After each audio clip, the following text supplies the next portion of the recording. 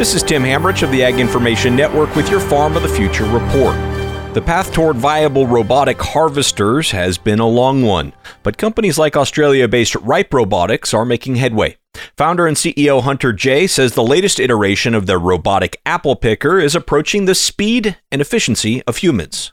It's a machine which is sort of like a giant triangle. On the hypotenuse of that triangle, you've got a few arms placed along it at an increasing height. The arms facing into the tree, and they've each got a camera and their own compute on them.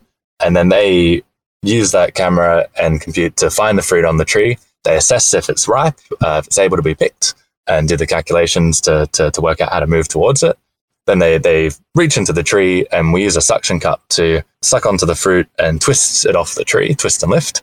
And then the arm places it down on a conveyor belt, which goes the full length of that hypotenuse past all of the arms and into a fruit bin at the end of the robot. It's trying to be as simple as it possibly can be and still do the task. So we've got 4 arms up the length of the side, all 4 are the same. The whole thing sits on its own base, sort of just like a car base kind of thing, which drives it around through the orchard. The rover is fully electric and carries a bin kind of like a forklift. The company is testing the unit in Australian orchards this season. This has been your Farm of the Future report, brought to you by the Ag Information Network. Visit aginfo.net.